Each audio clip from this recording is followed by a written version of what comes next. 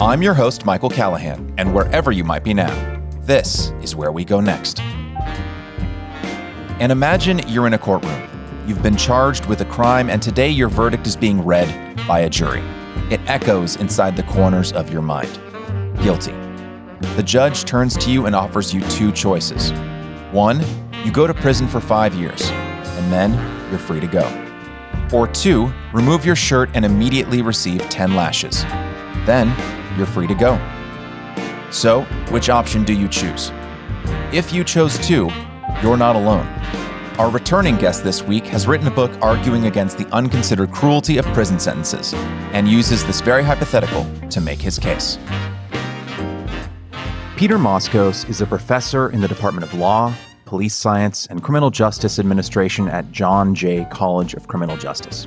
He is the director of John Jay College's New York NYPD Executive Master's Program and the author of 3 books, which have earned him recognition as one of Atlantic Magazine's Brave Thinkers of the Year.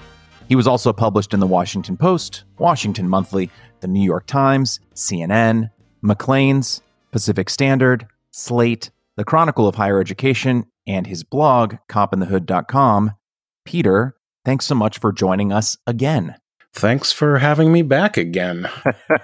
Well, I am very glad to have you back on the show because there was a lot I still wanted to chat with you about when we wrapped our last conversation, which actually wasn't that long ago. And I think we can kind of break down our conversation into 3 categories. First, I'd love to wrap up some loose ends about what it means to, quote, police green. Also, the different ways that Black and white police officers experience the act of policing, and your book, In Defense of Flogging, which uses a provocative framing to reimagine what our criminal justice system could look like. So in Cop in the Hood's afterword, entitled Policing Green, you talk about Sir Robert Peel, and we talked about him briefly at the end of the last podcast, but I would be remiss if I didn't bring him up again. He invented the concept of foot patrols in 1829 as he established the first police force. Now, I'd specifically love your thoughts on his 9 principles of policing. Now, I remember in our last chat, you pointed out that he never codified the principles into an official list, but he did see them through in practice.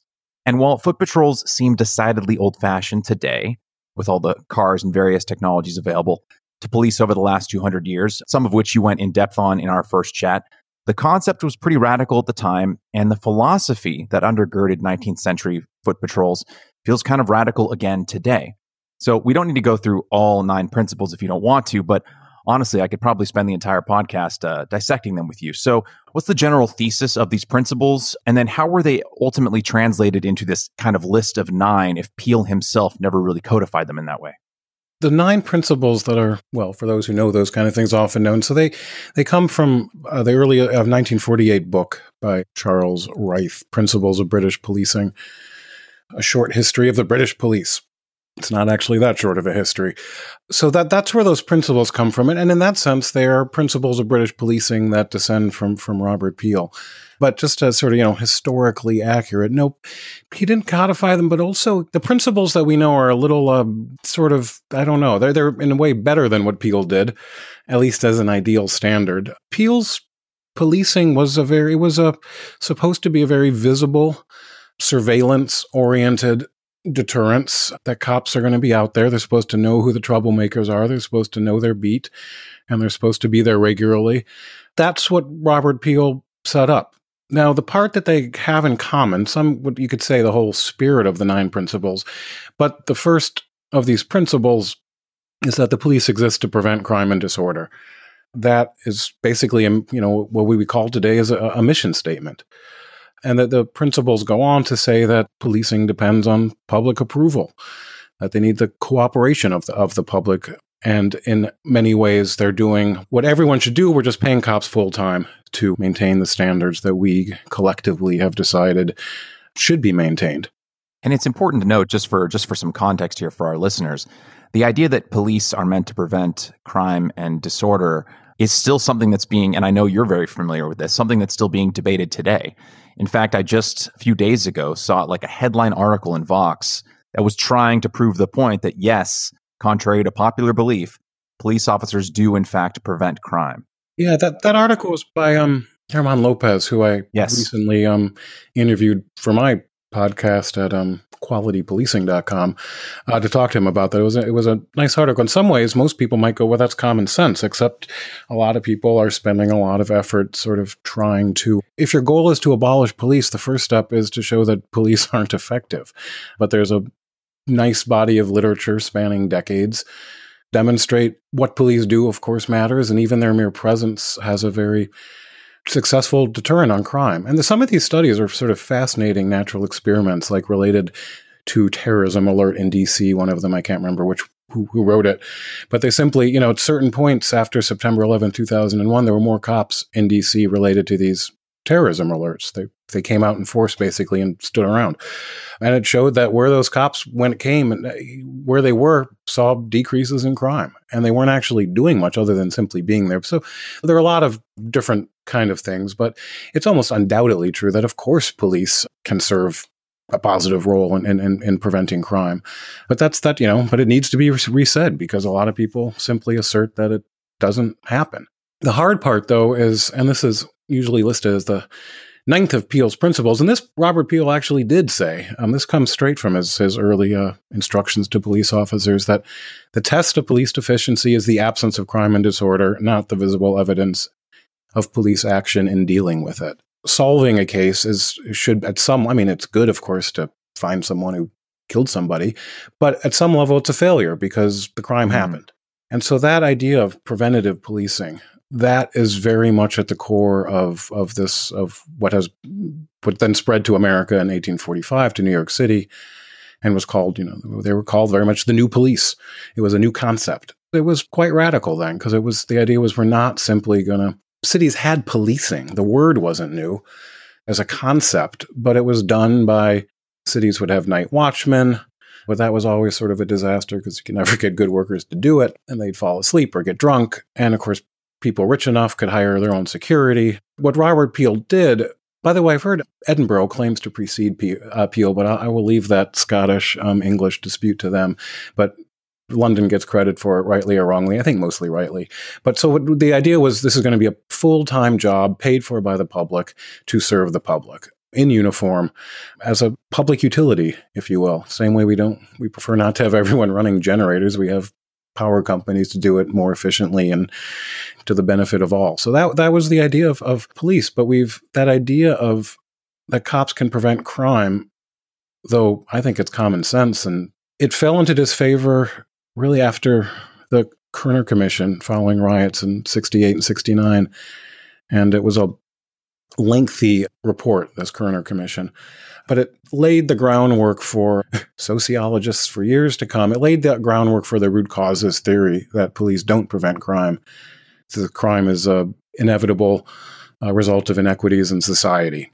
That was cops never really believed that, but it became sort of the standard operating procedure for cities and police departments really until the crime drop in New York and starting in 1993, 94. And that during that time when Bill Bratton took over the NYPD for the first time, he very much said, we are going to reduce crime. And people said, that's crazy. Why would you promise that? Either you can't do it or it's still crazy because why would you promise it? Because it's a political liability. But he said, we're going to reduce crime. I think he said 15% in the first year. And he actually exceeded that goal. And crime kept dropping dramatically for the next 5 years. And to some extent, to a lesser extent, but until last year. So that idea that it's our job. But it's much more, it's rare that a politician loses an election because of crime. They kind of say, well, therefore we have to fund whatever pet project I want to come. But no one says this is my job. And police departments, when there is crime, of course, are quite happy to pass the buck too and say, well, look, we're doing the best we can, or we have a clearance rate of 50%. So that's pretty good, that kind of stuff. But it's important to remember that the basic mission is to prevent crime and also disorder. That's another part, this idea that we have standards that we want upheld in cities and public spaces. So that also became a job of police. And that also today is much debated. What is the role of police in enforcing minor crimes? That's a political decision, whether we want cops to do that or not. Yeah. And in terms of what the role of the police are, I wasn't initially going to go through all 9 of the principles, but it might be instructive because although these principles weren't codified I guess officially until, I guess you said 1948. The principles generally, I imagine, were practiced by Peel and his men in 1829. I think that a lot of modern day activists and even average citizens would find a lot of these proposals quite progressive. I think few people could disagree with these principles. So it might be a little bit lengthy. Maybe I won't go through all 9 of them, but they get a little redundant. They do. So we'll start with number 2. To recognize that the power of the police to fulfill their functions and duties is dependent on public approval of their existence, actions, and behavior, and on their ability to secure and maintain public respect. To recognize, this is number 3 now, to recognize that to secure and maintain the respect and approval of the public means also the securing of willing cooperation of the public in the task of securing observance of laws. This one I think is quite relevant. This is number 5.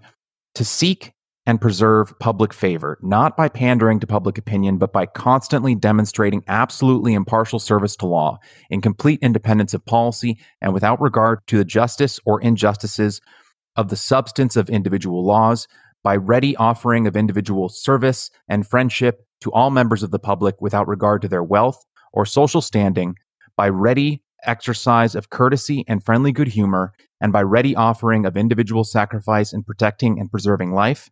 This is number 6. To use physical force, and I think this is very relevant to American police, to use physical force only when the exercise of persuasion, advice, and warning is found to be insufficient to obtain public cooperation to an extent necessary to a secure observance of law or to restore order, and to use only the minimum degree of physical force which is necessary on any particular occasion for achieving a police objective. And then I'll do one more. This is number 7. To maintain at all times a relationship with the public that gives reality to the historic tradition that the police are the public and that the public are the police. The police being only members of the public who are paid to give full-time attention to duties which are incumbent on every citizen in the interests of community welfare and existence. Thank you for humoring me there. But I feel like those principles, even the ones we just shared, and I think all 9, would be considered pretty radical and progressive if made up today. And I wonder how the American system has strayed so far from some of those principles, especially when it comes to violence as sort of a last resort rather than persuasion, and how the distance between the public and the police has gotten as wide as it has, rather than constantly reminding ourselves that the police are the public and the public are the police. Well, let me actually read some of Peel's actual words. I'm staring at a little document I made related to this, which restates one of those. I actually think it's better the way Peel said it originally. And again, these were the original instructions given to patrol officers in 1829. He must remember there is no qualification more indispensable to a police officer than a perfect command of temper, never suffering himself to be moved in the slightest degree by any language or threat that may be used. And this last part is very relevant today. If he do his duty in a quiet and determined manner, such conduct will probably induce well-disposed bystanders to assist him, should he require it. So there's a little bit of self-preservation in there, too. And partly, it's because of technology. These were regulations. He's saying don't use your rattle too much. Yeah, cops used to carry rattles around to signal for backup, because this was, of course, before radios, but fascinating to me, this was before the whistle had been invented. The police whistle was a technological advancement that replaced the more awkward rattle. But this fact remains that these were cops walking around on their own, dangerous parts of town, dealing with people who often didn't want to be dealt with. So how have we... you might question whether we ever had these ideals in America. The biggest difference, of course, when cops, there are 2 big differences when policing came to America, because it was based on the London model. One was that cops were armed quickly, because America's always been a more violent country. Cops in the 1850s, they carried guns. After the Civil War, they were actually issued guns, and policing became a bit more militaristic after the Civil War in America. The other big difference is where this was run, the police department was run by Peel's 2 deputies, forget their names, Maine and somebody else, I forget. Charles Rowan and Richard Maine. Evidently, they did a very good job, but they fired the third of the first police force were fired in a year or 2.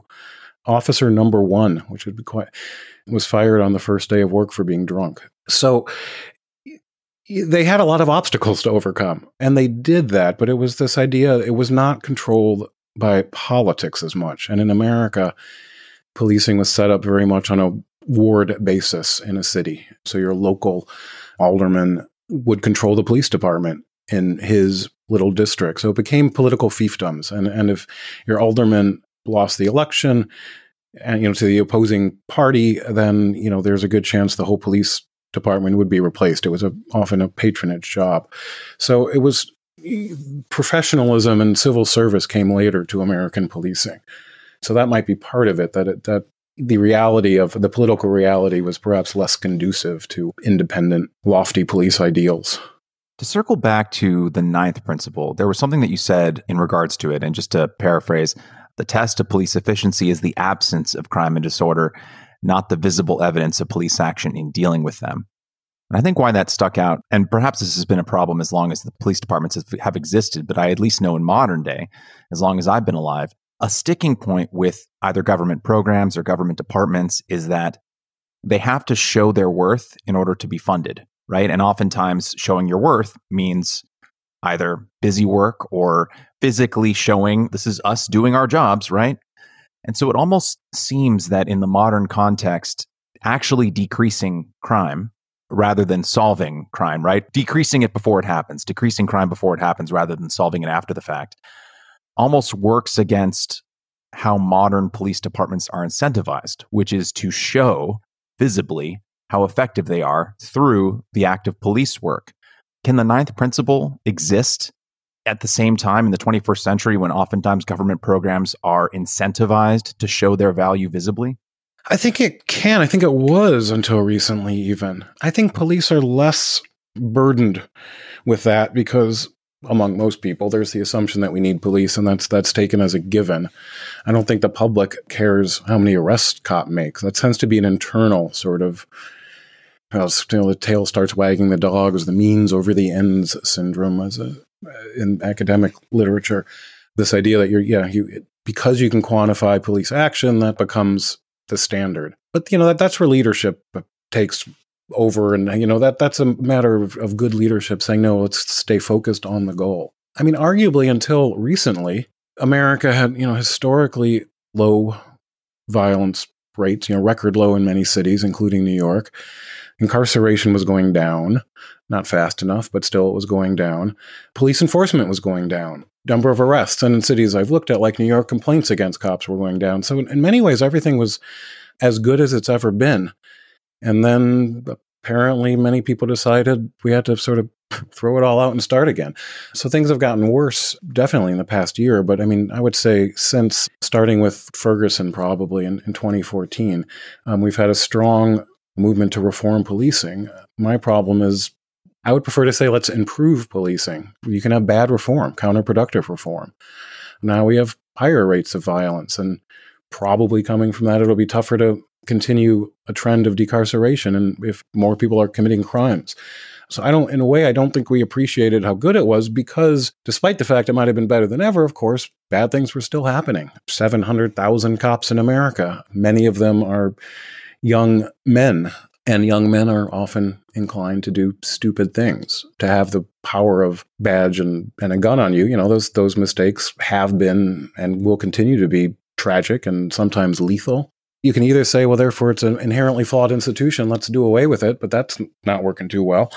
Or you figure out how do we reduce the bad things from happening, but we're never going to eliminate it. It's like, it seems that perfection has become the goal, and that's unachievable when you have human interactions, quite frankly. You need to, at some point, stay rooted in data and reality and say, well, maybe this department does things better.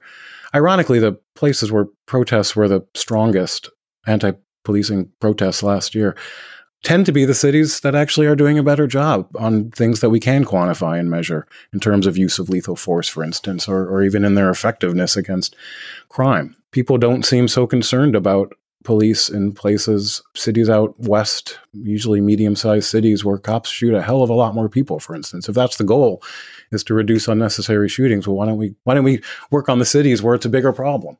Politics comes into play again there. One of the reasons I think that certain cities do a lot better is because there is more accountability and even a skeptical public. So police departments, quite frankly, have had to up their game in certain cities because they are held accountable to mistakes. The decrease in police use of force, especially in the 70s, but it's been a trend even after that, has been dramatic. And part of the problem is we don't have good national data on this, but you look at city after city, I don't know the number off the top of my head. The New York Police Department used to shoot hundreds of people a year. Now it's, usually around 10. I mean, these are huge reductions, and they didn't just happen. They happened because I think it was over 200 something in the 70s. Yeah. Yeah, it's really astounding. And, and we don't know before that because they didn't keep track. What happened is New York City political leaders and police leaders said, this matters and we're going to do better. And so first they started keeping track. You have to actually, tell somebody when you shoot your gun. That was imagine that. and basically the NYPD, they kind of implemented policy that became, I don't know why I'm forgetting the Supreme Court case, don't shoot a fleeing felon in the back just for fleeing. New York City implemented the policies that kind of were the basis for that Supreme Court decision long before it became the Supreme Court passed that decision. And then there was better training, but the streets in a way got de-escalated in part because police used less force. These were great victories, but it's like you can never be good enough. And the other major changes that happened that, again, which gets back to preventing crime before it happens, is policing became very car-oriented, car-focused, where cops would sit in cars and wait to answer calls.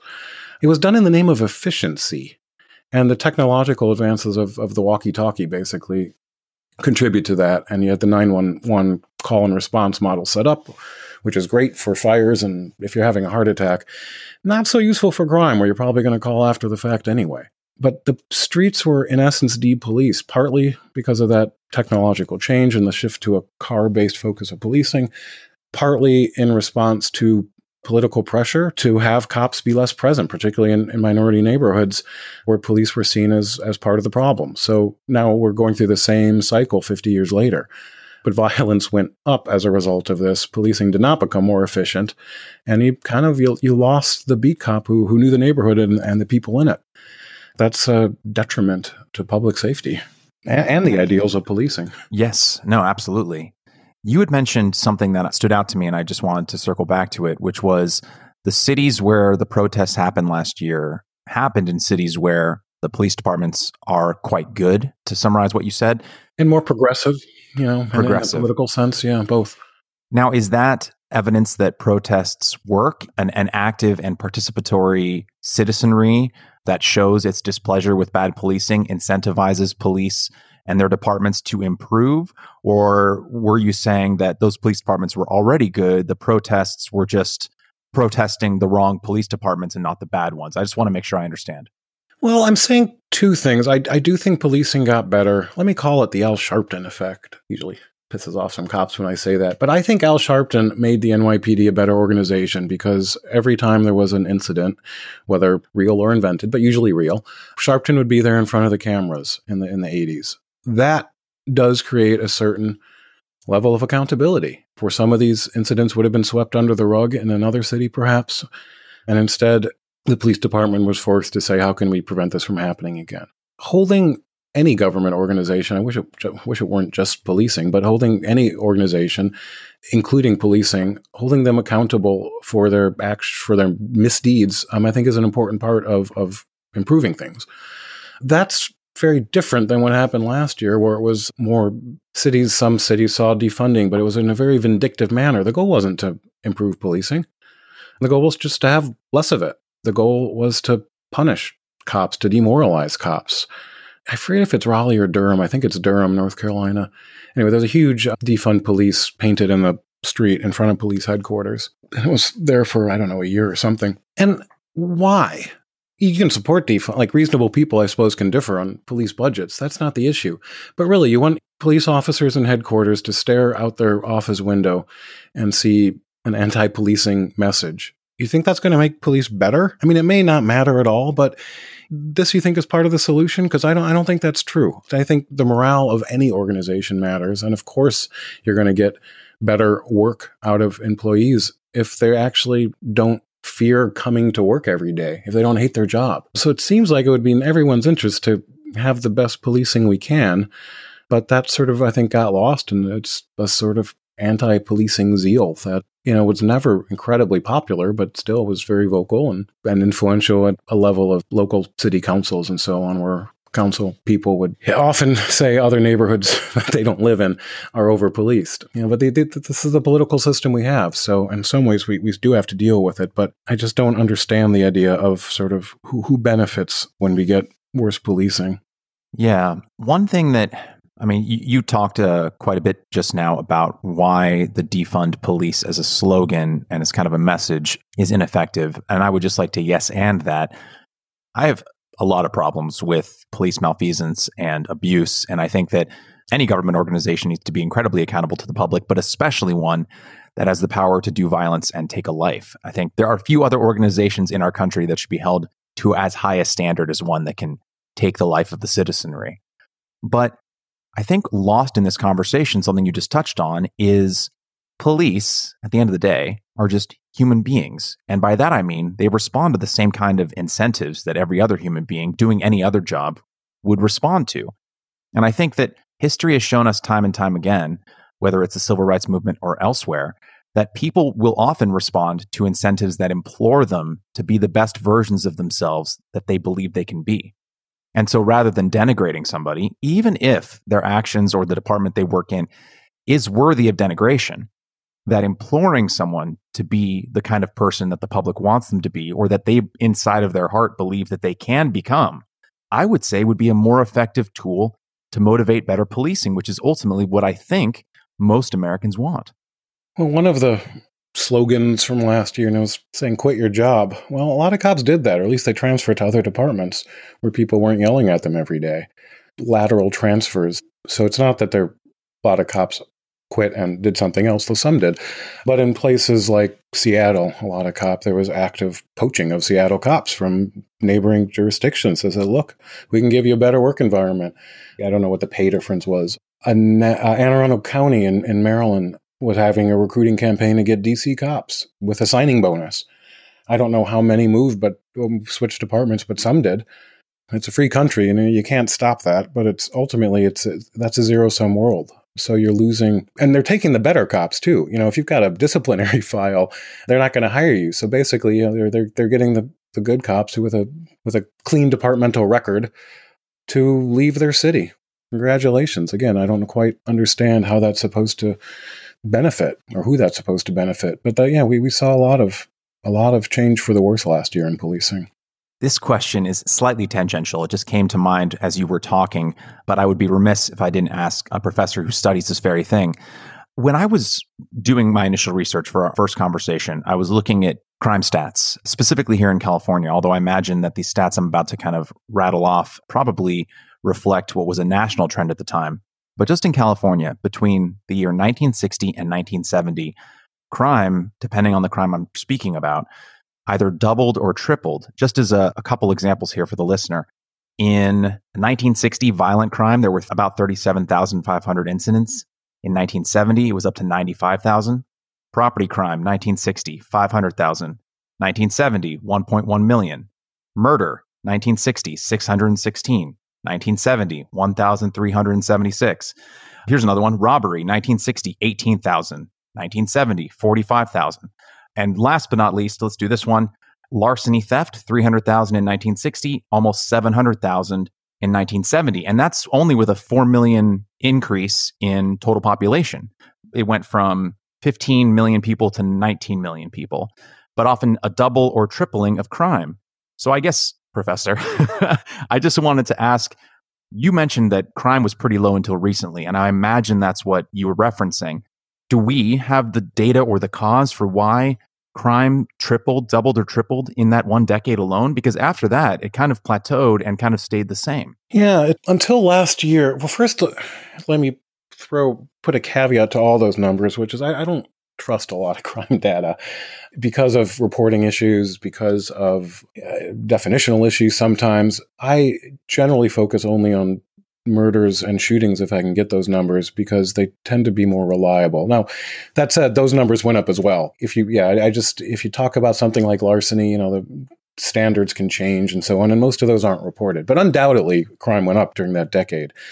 nationwide. Yeah, there were about 9,000 murders in 1960. By 1970, it was 16,000 murders, and then it got up above 20,000 in the mid-70s. And so, anyhow, this is America's been gaining population during this whole time. American murders reached a low point in 2014 at just over 14,000. And then last year, we're up to 21,000 again. It's a big increase over a short period of time. The increase last year in murders, 28%, is more than double the previous largest increase. It's amazing that it could go up that much. And the largest increases before were in 67 and 68. I wasn't alive then, but it seems, at least looking back on it, that many of the same issues were happening. And the response from a police standpoint that, I mentioned earlier was less policing, certainly less proactive policing. The problem is, and there are political and racial reasons that led to that. But at some point you have to go, well, maybe this isn't helping. It's not working. Let's try something, the old, if you're in a hole, stop digging philosophy. But it would be great. I worry that we're now in a new normal where we think it's normal to have over 20,000 murders again. The last time we had more than 20,000 murders was 1995. We've kind of lost 20 years of progress. And that's a real shame. Whatever we were doing in 2014, we were doing it better. So I don't know where we go from here, though, because we're not, there's such an ideological divide. It's very, it's harder to fix something that's broken than keep it from breaking in the first place. But it depends on leadership. It depends on politics. And I don't even mean politics in a bad way, as often you don't want politics too involved in policing. I just mean politics in a democratic country where people, vote, they get what they vote for. These things matter. So it's not just police. Prosecution, I think, is a major part of it. I don't think incarceration is a big part of it. But the idea of punishment, that matters, that there are people who misbehave should have some consequences. They shouldn't be life-ruining consequences, but this idea that if you get caught doing something bad, you should be punished for it. Then we should figure out the most productive and least harmful way to punish somebody. We're moving away from that. Yes, and that will seg nicely into... I thought I'd give you that segue. into in defense of flogging, which I do want to get to eventually, but I would regret if we didn't talk about your 2008 research paper. Now, granted, it was from 2008, but I imagine that you have been looking at this data since. But I thought it could be at least a good jumping off point because I find it really fascinating and informative. Specifically, the research paper is entitled Two Shades of Blue, Black and White in the Blue Brotherhood. And in that paper, you said, quote, Black police officers are more inclined to see their role as protecting the good people. White police officers place greater emphasis on arresting criminals. Both Black and white police officers see the police administration and departmental discipline process as unfairly biased against their own respective race. And morale differs by race, with higher morale among Black police officers, end quote. Now, based on your connections to police departments and current research, how have the views of Black and white police officers changed in the last 14 years since you originally wrote that paper? And especially in the last 5, do we have that data? No, we don't, is the short answer. And I should say that paper originally was going to be a chapter in Cop in the Hood, but it didn't quite fit. So we took it out and turned it, submitted it for peer review publication. It's based on my academy class in Baltimore in 2000 and my policing there. So I don't know how applicable it actually is to other cities. My focus and knowledge is professionally, it was from being a cop in Baltimore, but since I moved to New York in 2002, it's been, I have a New York view of the world, which often means I don't know what's going on in other places, quite frankly. It can be a bit provincial here in the big city. But the general gist of that, I still think, is very much true, that Black officers in, let's say, Baltimore, or in New York, have ties to the community that they're policing often much more than white officers do. Every cop who's from the city they police and thinks it's an advantage. They also say, look, you can learn on the job. There's a learning curve involved. But I've never met a cop from the city they work in who doesn't think it was an advantage to grow up in the city. It's funny that cops who aren't from the city seem to say it matters less. But in Baltimore, often that meant that white cops were from the county, which surrounds Baltimore City, so basically from the suburbs. And those places are more white, though not at all exclusively in any sense. But that idea of having a certain amount of empathy because you go, well, I got a cousin who's, he's not a horrible person, but he's doing the same bad stuff, treating people as you would hope someone would treat your family. And that doesn't mean, letting him off the hook, just a level of professionalism and respect. Now, that said, there's a flip side to that, though, which is cops who are tied to the neighborhood can take things more personally and see it more of a crusade, and also define it as sort of good versus evil. So it's not, and also say, though I can't actually, it's hard to get data on this stuff. I think there's also greater use of force, quite frankly, either because they believe it's justified or they can get away with it better. So these are other things to take into account. But the big difference, I think, is that black cops are more likely than white cops, and there are always exceptions, to see nuance and a diversity in a high crime black neighborhood. And those neighborhoods really are truly diverse, not in terms of race necessarily, because they can often be incredibly segregated. Where I worked was, I could count the number of white people in the area I policed on two hands. It was basically 100% African American. But within that, you get a class diversity from, professional class and working class. So this idea of what constitutes the ghetto tends to be a cruder geographic perception from white cops, that the ghetto is an area where people from that area see it as much more nuanced. It's always a little over there.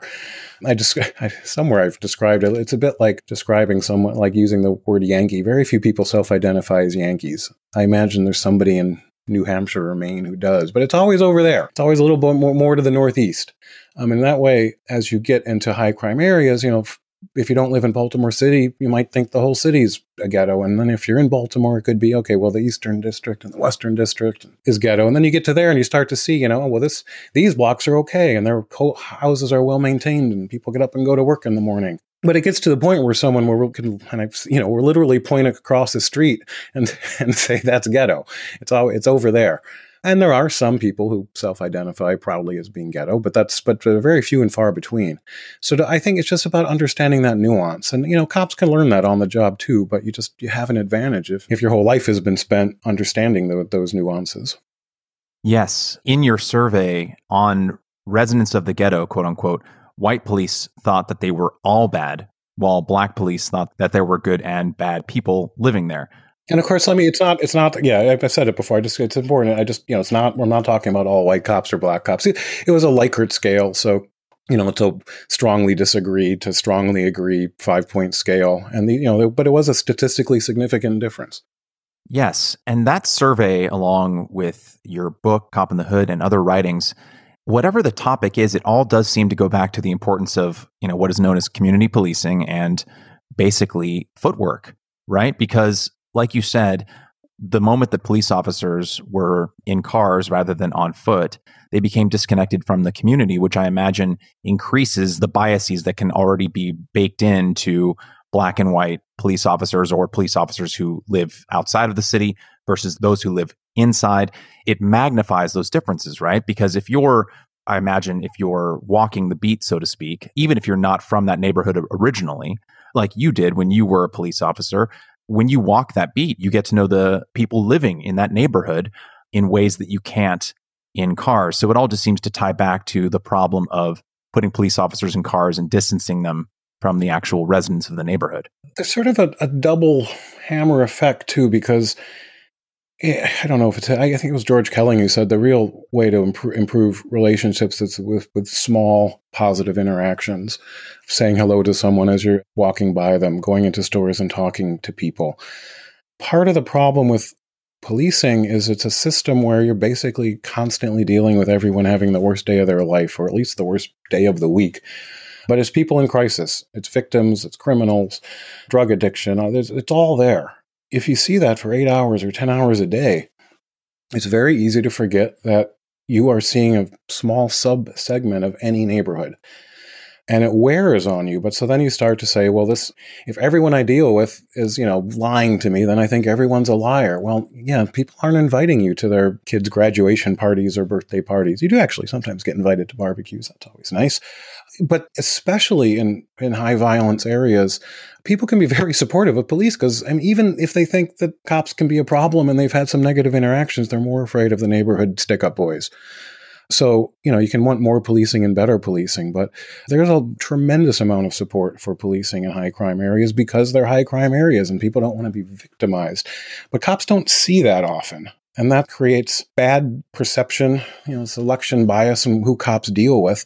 It's also, though, damaging psychologically to cops. I note, as I get older, and especially with cops that I worked with in Baltimore, after 20 years, they're damaged goods to some extent. I'm not saying that they're not functioning and so on and so forth, but to constantly see that and deal, to see the stupidity and hate and victims day after day, it's a big ask. And that sort of psychological well-being, and I'm not a psychologist, but it doesn't get enough attention, I believe, that what does this do to the officers? I mean, last year, I don't know if it's, I heard from cops saying, imagine just getting yelled at with vitriol for 8 hours. And, they weren't often not allowed to sort of respond to it. It's not something that's normal for human behavior to be in that receiving position of constant negativity. I mean, so one thing like departments learned last year with so many protests going on is to move cops in and out so they're not constantly on the front line getting yelled at. They're human beings. It's not pleasant. And you can say, that's very tender of them. But no, it's important because, again, we want these cops to be performing at their best.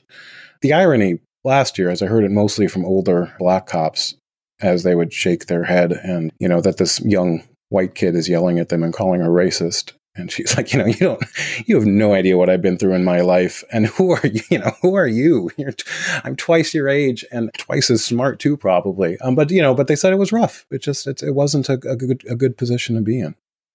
Yes. And to hint at our third area of discussion, which we will get to in a moment, your book, In Defense of Flogging, you make a good point. And this is something that was echoed in my discussion with Samuel Weiss, who runs the organization Rights Behind Bars. And at the end of the day, whether it's a police officer or an incarcerated person, we can't lose sight of psychology behind how people are treated and what that ultimately does to them, right? Now, there are going to be people who say, who cares if I'm screaming at a cop after someone was unjustly, murdered by one of his colleagues or another police officer 1,000 miles away, right? That's just part of the job. I'm protesting. I'm going to say whatever I want to them. I think it's important to keep in mind that whether it's a police officer or someone in prison, that the psychological ultimately, I think, most times translates to a physical reality eventually. Whether it's something in prison where you're surrounded by criminality all the time, or you're subjected to psychological verbal abuse from the citizenry, which ultimately makes you resent them more, which makes you worse at your job. And I think it's important for society to be able to pick these things apart, as it were, and understand that obviously we want to have better policing and we expect more from our police officers. But at the end of the day, they are just human beings and we want to incentivize them to be better police. And there are real psychological effects to being verbally abused by the citizens that you are charged to protect and serve. And I don't want, the tiniest violin playing for police officers, but I think at the end of the day, if what we want is less crime, we have to keep the psychological element in play. I mean, imagine, we don't do that. Again, policing is different and should be held to a higher standard. But, we don't go outside hospitals and yell at doctors, even when they mess up. And they do mess up sometimes. We don't yell at teachers. We try and bring out their best. So it reminds me, many years ago, I was on a flight to Greece and sitting next to I think she was a heart surgeon. There was some new hospital in Athens. And somehow it came up that she hated operating on people from Crete. And I was like, why? And she's like, because our whole family comes and they'll threaten you. If something goes wrong, they'll threaten to kill you. And interesting, regional variations in Greece and medical care, perhaps. But her point was that doesn't make me a better doctor. Why would I want to deal with that? What's the goal? I guess it would be always exactly what I would ask. And cops, in a way, they are paid to take it, whether they should be or not. So you kind of can yell at them, but does it make you feel better? Okay. The irony, too, is I am still thinking of this female officer in New York who was a former student of mine, the one who was complaining about getting yelled at by white kids. She also said, cops. I mean, she firmly believed that George Floyd was murdered. This is a year ago we were talking, but she's like, okay, cops killed a man in Minnesota. What did I have to do with that? It wasn't even New York. That collective responsibility and accountability isn't, the right wing does this a lot on other issues. I think it's sort of to draw a parallel. Yes. Undocumented immigrant murders someone. God, I'm lefty enough, I can't even think of the victim's name. But there was a specific case in San Francisco where one was killed. It's Kate Steinle. Yeah, that was such a cause celeb among the right wing, and people of the left don't, including myself because I forgot it, don't know her name. But this idea that, well, therefore we have to change our immigration policy because look what this one immigrant did. We don't do that, or we shouldn't do that. I mean, the right wing tries to do that. You can look at terrorism and Muslims. Okay, yeah, someone did something bad. That should not reflect on the group. Of course, the difference, again, as you pointed out, is, policing is a special category and they're paid for by the public and there's a lot of responsibility. So, but this idea that someone did bad somewhere, so therefore it's your fault, it logically doesn't follow, and it's a dangerous path because it's used and abused in other contexts as well. So I think we should always be a little leery and on guard to prevent the sort of group accountability when it's not actually your group that did it. Yes, absolutely. Because we talk about policing on the national level so often, I think a lot of people, even if they understand intrinsically that policing is a local issue, we talk about it as if it's federal, when it's not. How police handle a protest in Dallas versus how they handle it in New York City versus how they handle it in Los Angeles is going to be entirely different depending on what the rules, regulations, codes of conduct, et cetera, the morale, the culture of the police departments in those cities. I think your former student makes such a really well-stated point, because I can't say it better than you did, Peter, but it's like, whether it's skin color or immigration status or the uniform that someone is wearing, people just make that same fundamental error over and over again. Though, let me just sort of play devil's advocate against myself, because there is a difference as police wear a uniform. Yes. No way police are asking for it, because they're saying there's a Blue Brotherhood, and, they go to funerals in other cities. So these other groups aren't asking to be grouped together, where police are to some extent. So in that sense, I'd say, well, if you're saying an attack on a cop anywhere is an attack on all of it, That's true. And you're wearing a uniform and you're kind of doing a similar job. So it's not a perfect parallel, but there's nuance to this. Imagine that. Who would have thought? I think the last question I have before we move on to the topic we've been teasing for the last 45 minutes is, there's one other thing in the paper I want to touch on. You discuss 3 historical eras of policing: political, reform, and community/problem solving that, to quote your paper, conceptualize major changes in white-dominated police organizations in the 19th and 20th centuries, end quote. You go on to say, quote, the 3 eras of policing, while great for mainstream society, fail to have much relevance to the African American policing experience. In the South, police descended not from the noble ideals of London's Robert Peel, but from horrific slave patrols. And throughout America, the political era did not benefit African Americans, who had little, if any, political power. The Reform era's emphasis on law enforcement did little to help victims of legal discrimination, and the problem-solving or community era rarely solved problems working with the Black community, but instead focused on the Black community as the problem to be solved, end quote. So I think I have 2 questions here, Peter, that are related. One, have we yet entered a 4th era, in your view, in the last 12, 13 years? And 2, does policing have much positive relevance in African American communities today, or is the Black community still the problem to be solved? First, let me say what you read there from my paper, that's a summary of 2 articles. Wilson and Kelling coined the 3 eras of policing, and there's a response piece that goes well with it, I believe by Wilson and Murphy, or Williams and Murphy. I don't know who Williams is. Murphy was actually the New York City police commissioner, very much in the reform movement of that era. Yeah, a dominant name in policing for decades. It's their argument. Those are not my original ideas. I just want to make clear. But they're good ideas. That's why I cite them extensively. But to get to your question, I'm always a little afraid of over-theorizing things. Those typologies are useful because they show major shifts in policing.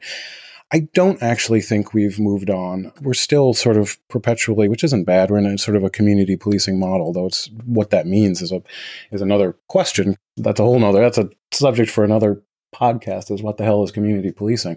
Yes, you want to have those Peelian ideals of working with the community, but at some point, a lot of the job is telling someone to not do what they want to do, or that they have to do something they don't want to do. That can never be resolved. But to over-theorize it, I think the problem is there's a more fundamental truth, which is people in high crime areas, disproportionately minority, want more policing. And they want more policing more than white people do. Polling, it's consistent. It's not a new finding. It's always been that way. So that should be the starting point, is people have a right to public safety, the expectation of public safety. This is what if government can't provide that, so maybe it's really like Maslow's hierarchy of needs, but related to government. Clean water, public safety, not getting shot. Those are that's tops on the list. And then you can get into libraries and parks and schools, I suppose. But if you don't provide that first thing of people should not be afraid when they leave their house, that idea that fear is a problem. And this goes back to Jane Jacobs, by the way, this concept of public fear, and that became the inspiration for Wilson and Kelling's Broken Windows article in The Atlantic in 1982. It's trying to answer those questions, is what is the role of police in society, but accepting that there is going to be an element of coercion, a strong element, there is going to be use of force. Last year during protests and riots, a lot of people were simply shocked at the police response. And I remember holding my head in my hands when protests and riots did start at the end of May 2020, because I know there's a playbook for this. I knew what was going to happen. People were going to get hurt, and that's what happened. And a lot of people were shocked to see that side of policing. It still, unfortunately, it's not a science. There's some parts to it. There's a lot of art to it, and a lot of individual people. Cops did bad things, and some departments did bad things. Yeah, there's a playbook for what police did. They weren't completely winging it, though. At times they were. I don't know where that leaves us. Some of it is don't just listen to the loudest voice in the room. But it's hard to define. What I don't actually like using the word community because it tends to imply that there is a single community, and there never is. You can say, community policing is good. It's, part of the weird thing about the term is impossible to be against, which makes me suspicious of it. But yeah, who's the community? Is it the old people that come to the police public meetings, say those rowdy kids are on my lawn? Or is it those rowdy kids? I mean, they're both part of the community. There are many different communities in any given area. So we don't have to resolve or answer all of these. We just have to be aware that there's always going to be, it's complicated. It's real life. It's the real world. So you want people who believe that cops will treat them with respect and professionalism. And, even if they're getting arrested or if they call cops because of some problem they're having. Ultimately, that's the best we can do, and figure out how to achieve that. Money is not the answer, but it's part of the solution. It's throwing money at the problem isn't guaranteed to make it better, but taking money away is going to make it worse, almost inevitably. Quite frankly, I don't think things are. This won't surprise people who read what I write. I don't think things are quite as bad in policing as a lot of people are saying, but there certainly is room for improvement.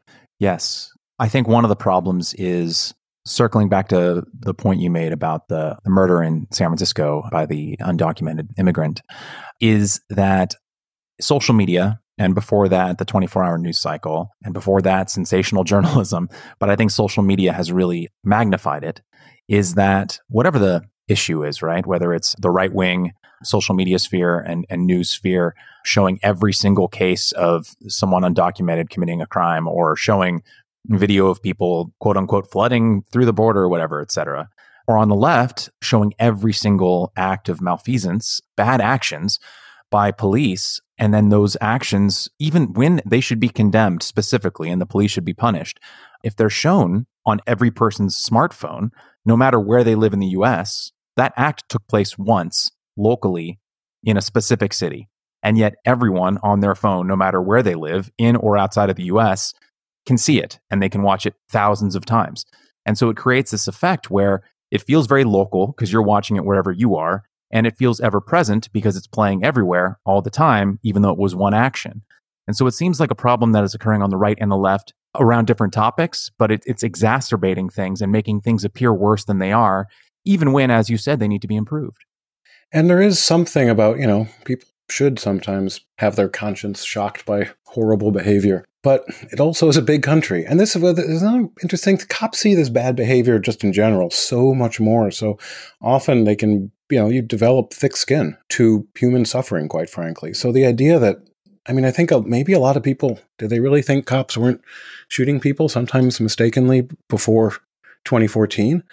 I don't know. Maybe because now they see it. It could just be that everyone's got a camera and there is social media. I actually did pull up the numbers because I was curious. In New York City, cops shot 314 people in 1971. That is a lot. Yeah, killed 93 people that year.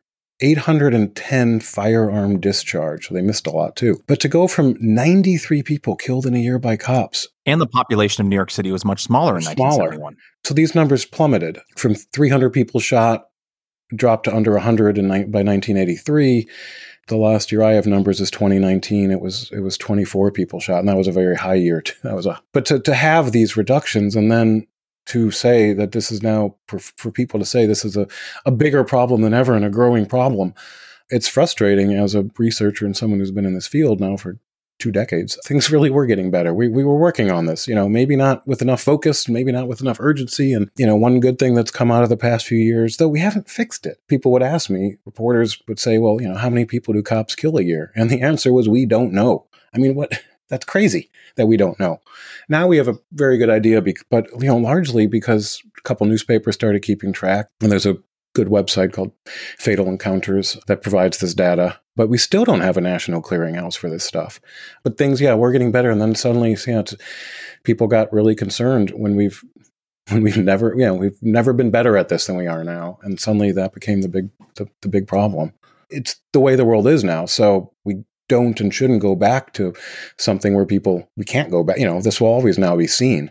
But I guess for a lot of people, it's the first time they saw it. Oh, absolutely. I have relatives who kind of experienced a change of view around policing for the first time because of the social media they started watching. And thankfully, it changed their minds in ways that anecdote or quote unquote hearsay could not. Visually seeing it on their phones play out, I think had a real impact on a lot of Americans who, well, let's just say it, were often white and were not in close contact with a lot of the brutality that we're now seeing on our phones and in video. But I do want to use this as a way to transition to your book, In Defense of Flogging, because you say in the book at one point that part of the reason that it's so hard to reform our prison system and our criminal justice system in general is that we don't really see what goes on after people enter prison. And so it's kind of a black box, which I think was kind of a similar problem that was happening with policing for so long until fairly recently with social media, is that if you were not coming face to face with oftentimes brutal police tactics or lack of care, you weren't aware that it was happening. So I want to quote a piece from the beginning of your book to kind of kick this off and let the reader or let the listener in, if they haven't read the book, on the premise of the book. So you write, quote, "I won't dispute that flogging is a severe and even brutal form of punishment. Under the lash, skin is literally ripped from the body. But very little could be worse than years in prison, removed from society and all that you love. Going to prison means losing a part of your life and everything you care for.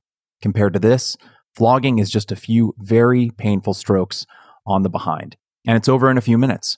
If you had the chance, if you were given the option of staying out of jail, wouldn't you choose to be flogged and released?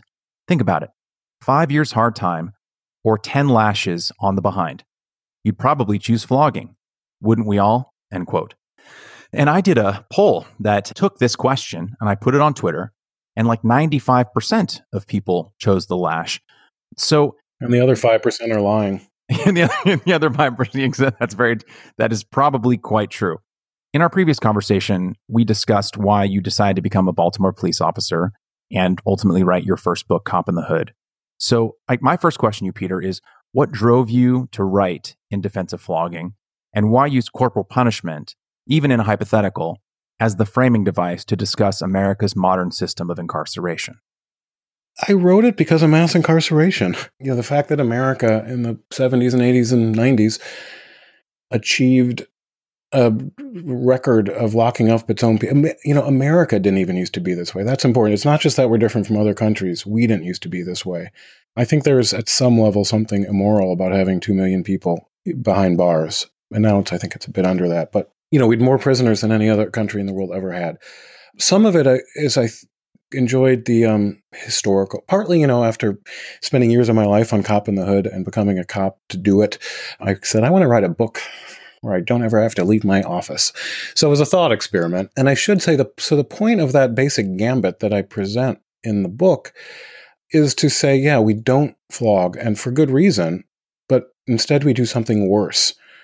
Like, I want people to understand how bad incarceration is. Sometimes I wonder if I'm a frustrated historian, because the history of incarceration in prisons is fascinating, just as the history of police is. But I don't think a lot of people know that prisons were invented. It was not an evolution from jails. We had jails, but they were just used primarily to keep people until they could be tried and flogged or executed in the old days, probably. It was a progressive concept that started in Philadelphia when the Walnut Street Jail became the Walnut Street Penitentiary. It's strangely rooted in Quaker background and ideology. Quaker, yeah, I think I blame the Quakers for prisons.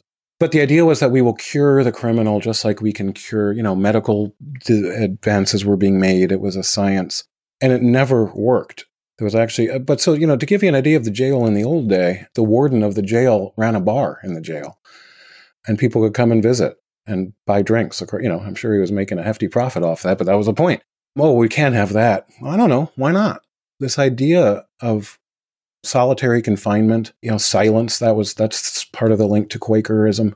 Of course, prisons are incredibly loud places, ironically, but it was an idea. And, I think with decent intentions, maybe we're not going to beat prisoners anymore. Instead, we're going to starve them. That's an improvement? People thought it was. It was a big shift away from corporal punishment in America. The problem is, we took a bad system and I think we replaced it with something even worse. So we do need to rethink prisons and incarceration. But the other part sort of behind that, I wanted the book to appeal to the right wing, to people who were pro-prison, quite frankly. I don't like preaching to the choir. Probably would have sold better if I'd done that. But I was like, I don't, have to convince my academic colleagues that prison is not a great thing. I wanted to cross over into the Fox News viewership. At that sense, the book failed. I was also, I was worried because of the title that it would be misinterpreted. It wasn't. Mother Jones loved it. The left that actually read the book, it was because of the title, I think. It was very well and frequently reviewed from The Atlantic and Mother Jones and The Economist. It was kind of everywhere for a little while. Didn't sell any copies, by the way. But at least the left understood it, but it didn't actually achieve its crossover effect that I was hoping. Because I wanted, I thought, well, I'm a writer. Ideally, I'd like to change the world for the better. And how do I do that? Well, through writing. That was the attempt. It's a short book. It did or didn't do what happened. But the idea, I do emphasize in the book that the concept of punishment is important. The ideological left doesn't like the idea of punishment. America is, for better or for worse, I think worse, but we're a pretty putative, vengeance-filled nation, I think, at least by modern Western standards or modern Eastern standards. But it's the idea that, if someone does something really bad, we just, add on years. These are real years. Canada has prison sentences that are half the length of American sentences. That's a good place to start, by the way. If you want to reduce incarceration, just sentence people to shorter times. It's so arbitrary often how many years somebody gets. But instead, my fear is that sentences will get longer and less consistent. I would pose a few questions to you. We can sort of discuss some of the themes of the book right now. I think someone hearing this discussion may ask, why would physical punishment be better, so to speak, than sentencing someone to prison?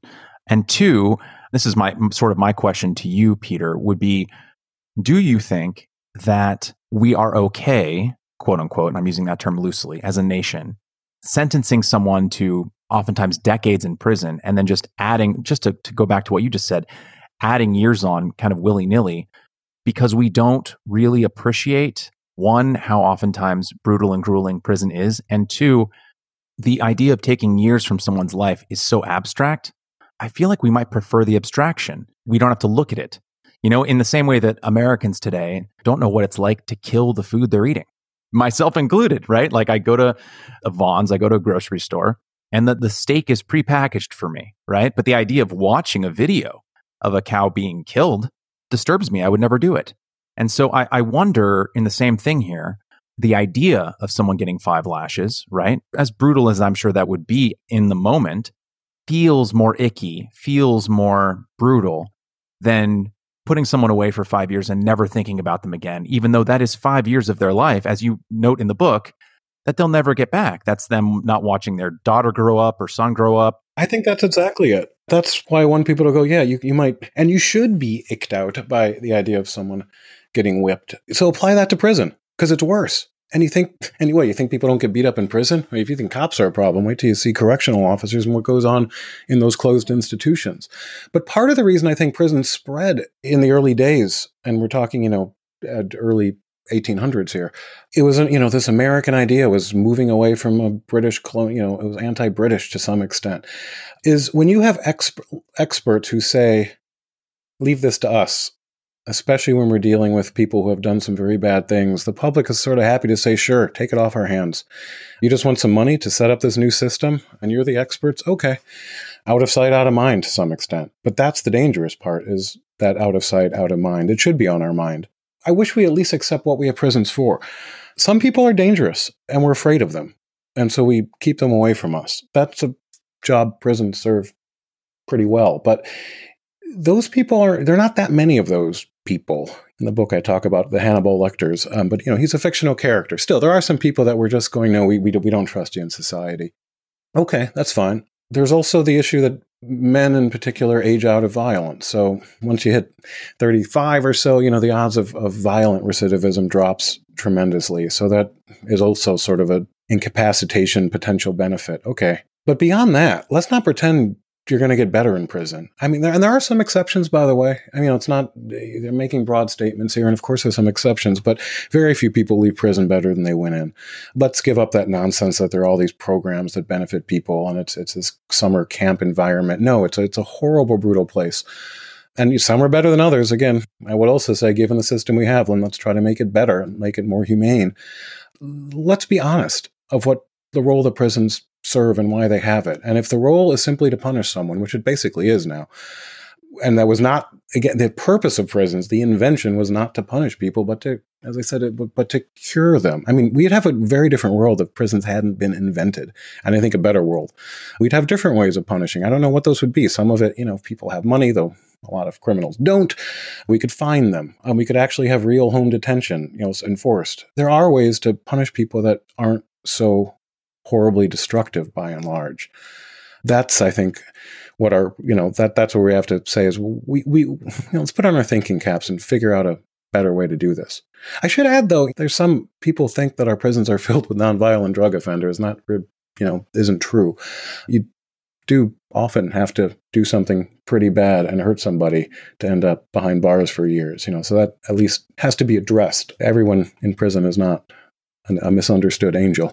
So to kind of loop back to your premise of the book, in offering corporal punishment, lashing, beating, in place of jail time, so to speak, for non-violent offenses, I kind of want to tease that out with you a little bit, because I pulled up some data, and I know you're familiar with this, from the Prison Policy Initiative that kind of breaks down who's in prison in 2020 and why. It's one of the best graphic visualizations I've ever seen. Their annual pie chart with the population. It's people should Google that. And I'll make sure to put it in the show notes so people can reference it as we discuss it.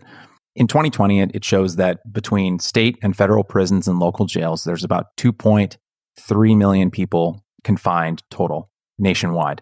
And then out of that, if we just look at state, federal, and local, there's about 900,000 of them, give or take, maybe 885,000 to 900,000 people are in jail for violent offenses, right? So that means that, quick back of the napkin math here, 1.4 million people are for non-violent offenses.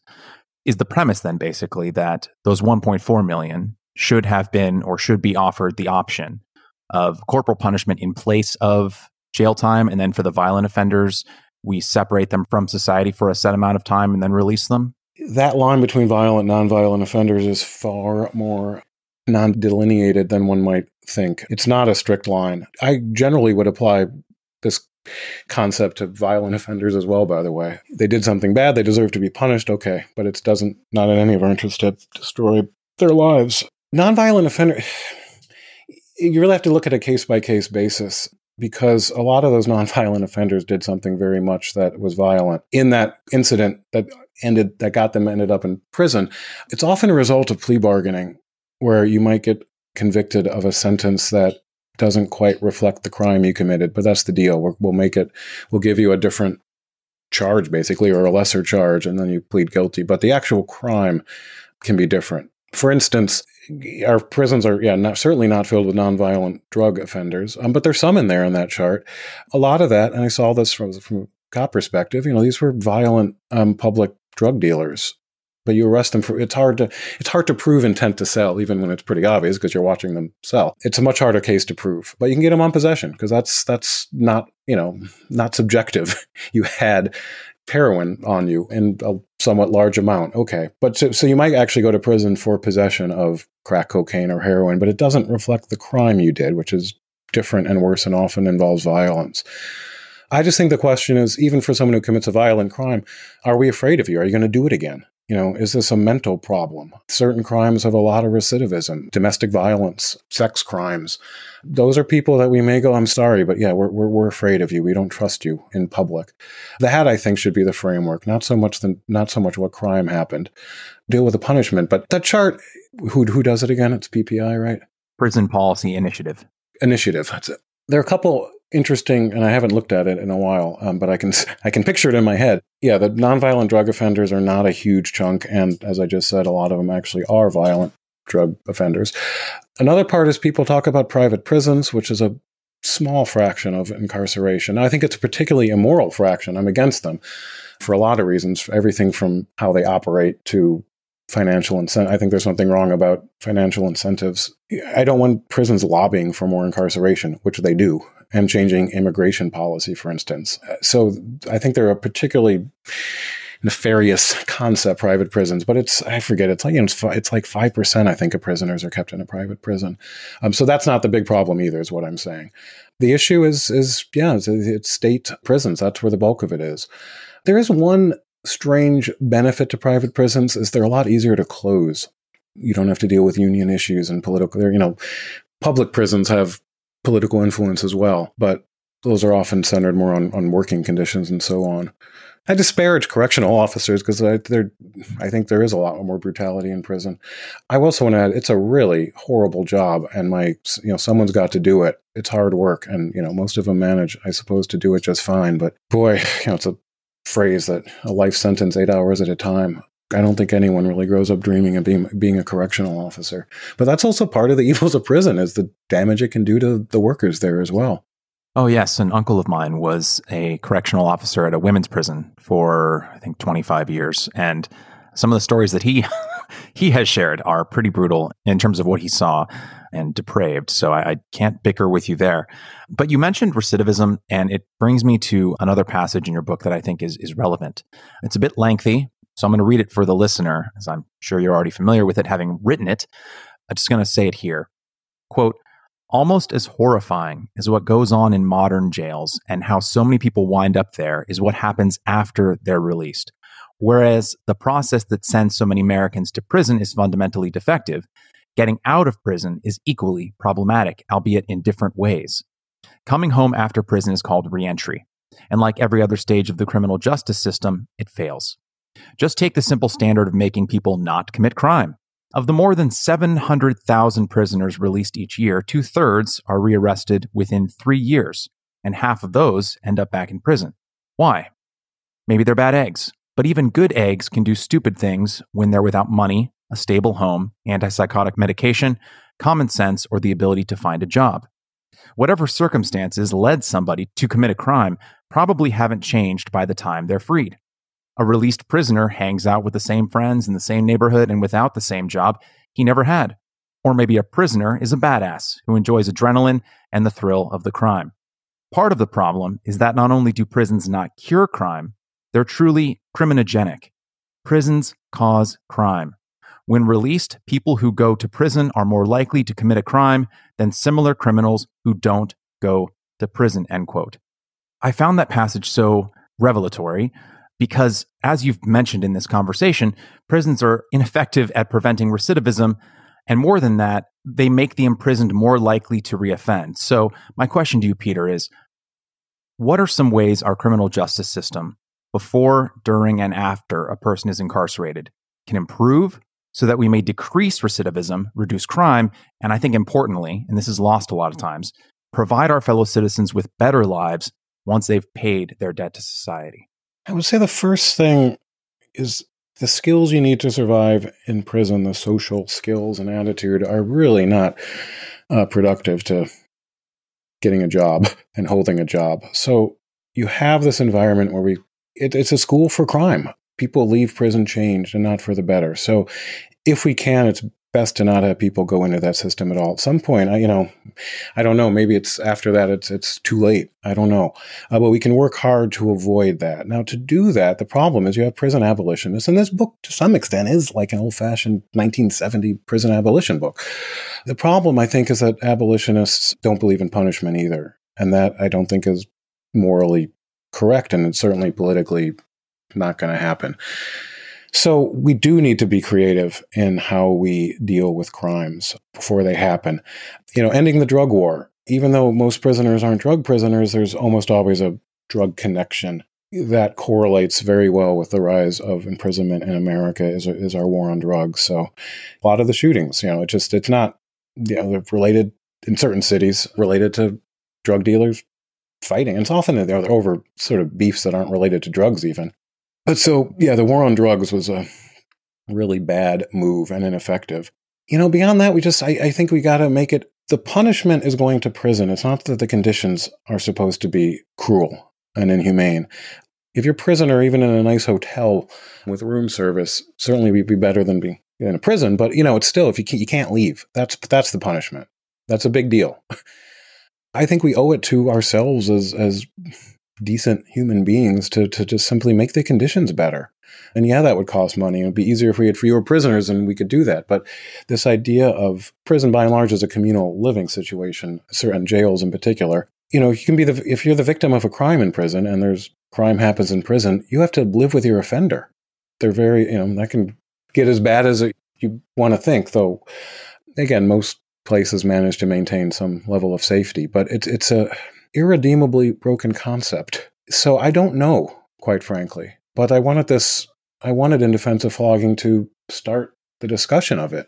Let's figure out what we can do better. How did we do it before? Well, we did it before with corporal punishment. Despite the gambit of the book, I would not want to go back to that, but we do have to, but why prisons? And just we're stuck with them now. We've lost our ability to, the same creative streak that led to the invention of prisons, I would like to apply that same creative energy to their abolition. I don't have the answers to these things.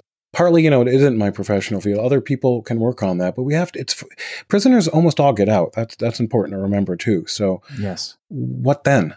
So at some point I would just argue for some type of social safety net. And, it's interesting, education is good. In prison, you do have some time on your hands. It's interesting though, because I teach at a public university. Boy, who doesn't want prisoners to get free education? My students, because they got to pay for it. And I can't blame them to some extent. They're like, I'm working 2 jobs and going to school to pay this. And it's to pay the tuition at a public university. Why should they get it for free? And I don't have an answer at one level, only because in the long run, it's better for all of us.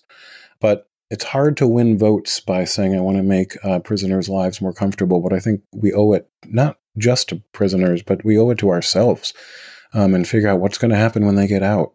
Some companies are better at hiring people out. Like I think McDonald's actually is pretty good on that, not being willing to hire people who have been incarcerated. Jobs would help. A lot of it too is mental health care, though. That's the other sort of elephant in the room. People have mental issues, and we're not dealing with it. Yes, I think that's absolutely true. And to loop back to something you said about your students not wanting to provide free college to people who have been in prison, I think, at least on Twitter anyway, I have been accused of both sidesing things as if the left and right are equal in some way. And of course, I don't think they are issue to issue.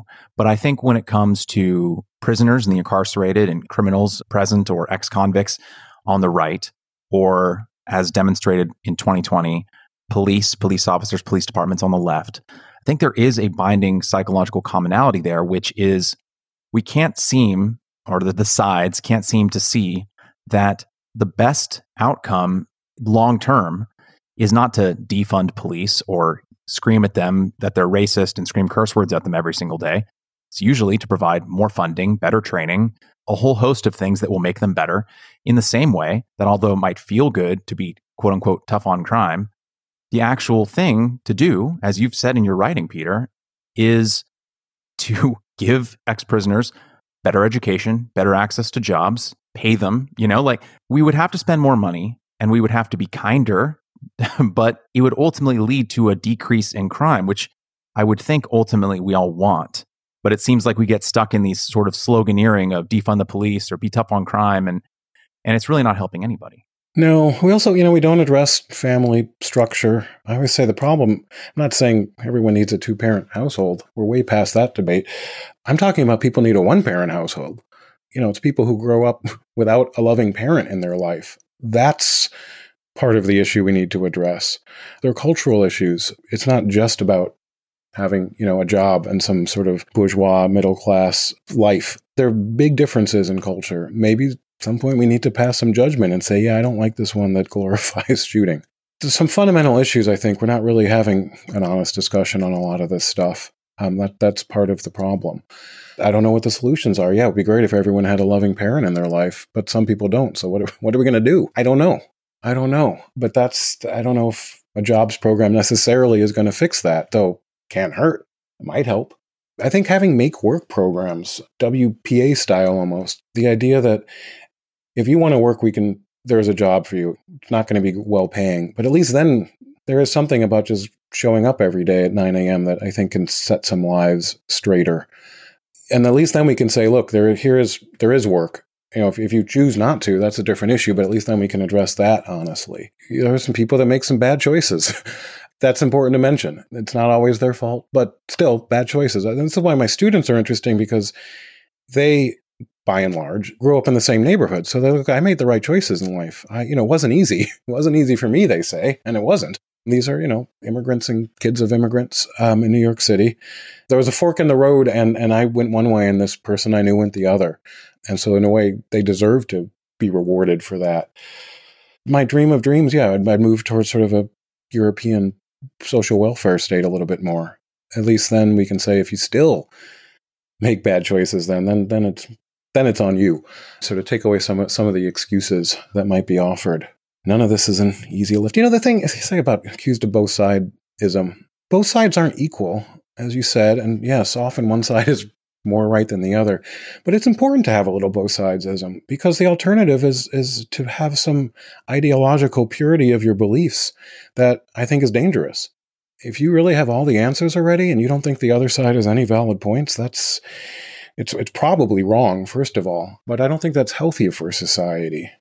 I'm a little biased, but I completely agree with that answer. And it's a part of why I wanted to have this podcast, and a part of the reason I wanted to talk to folks like you.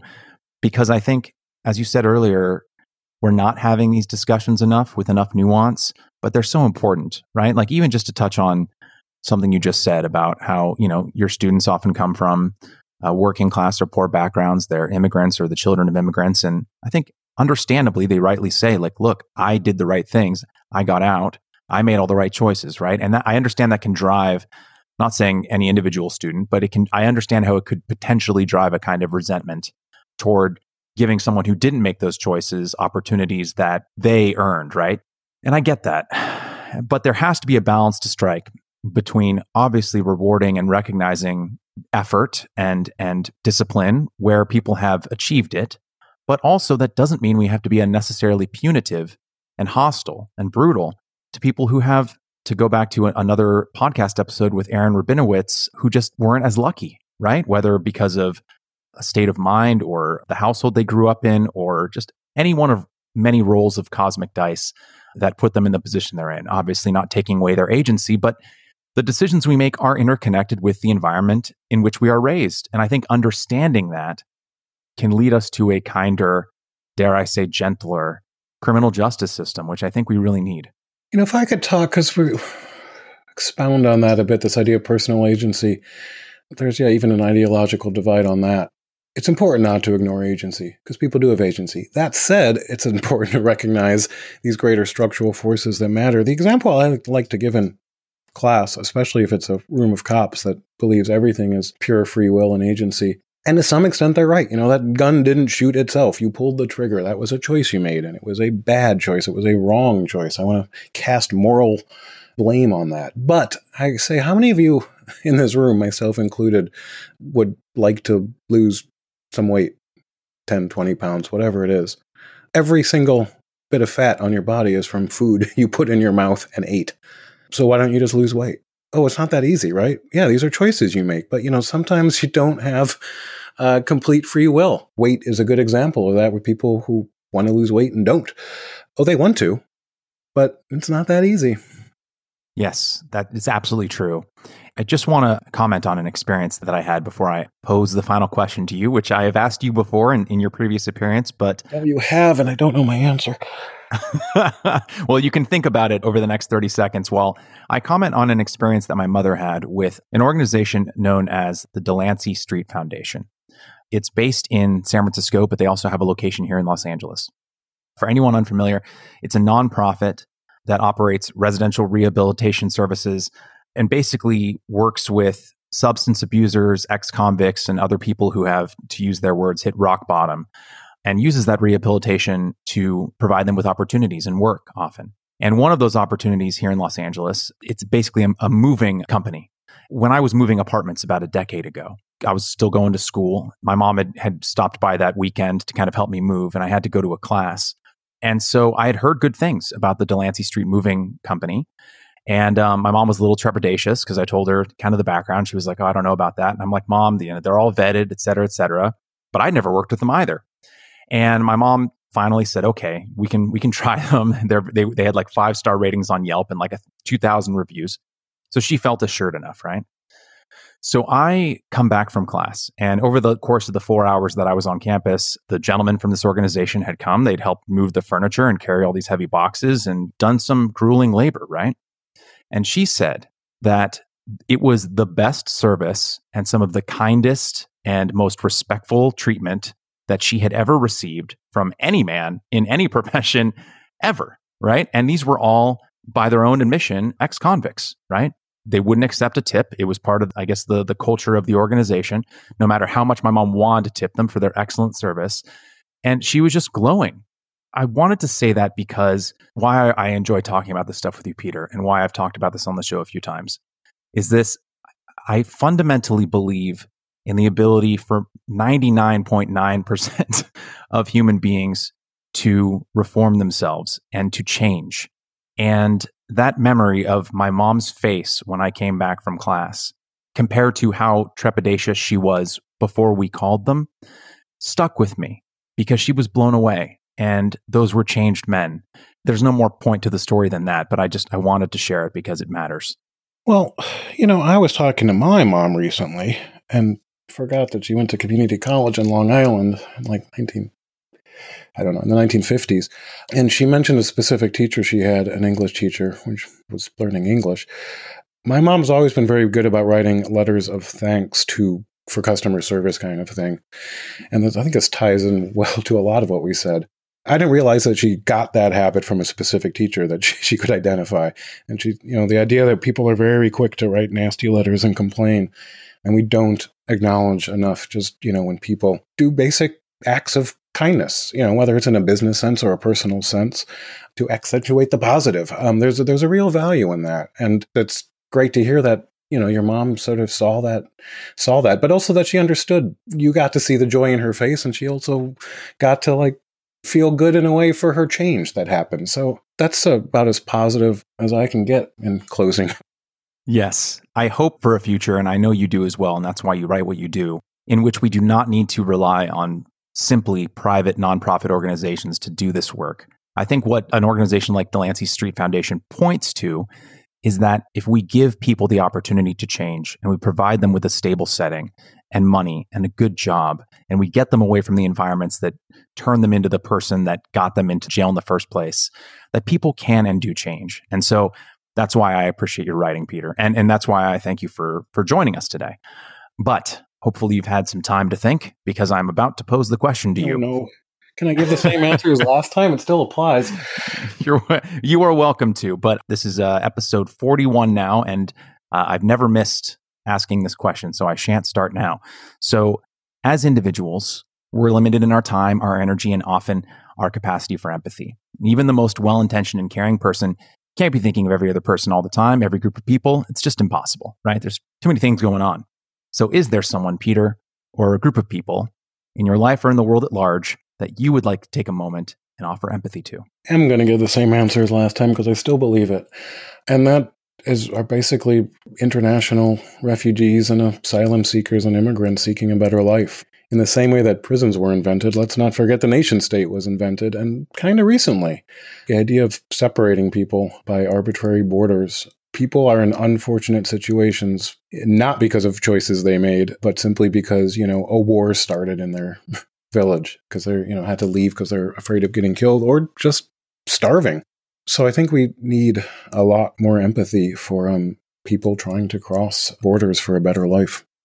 Well said, Peter. I agree.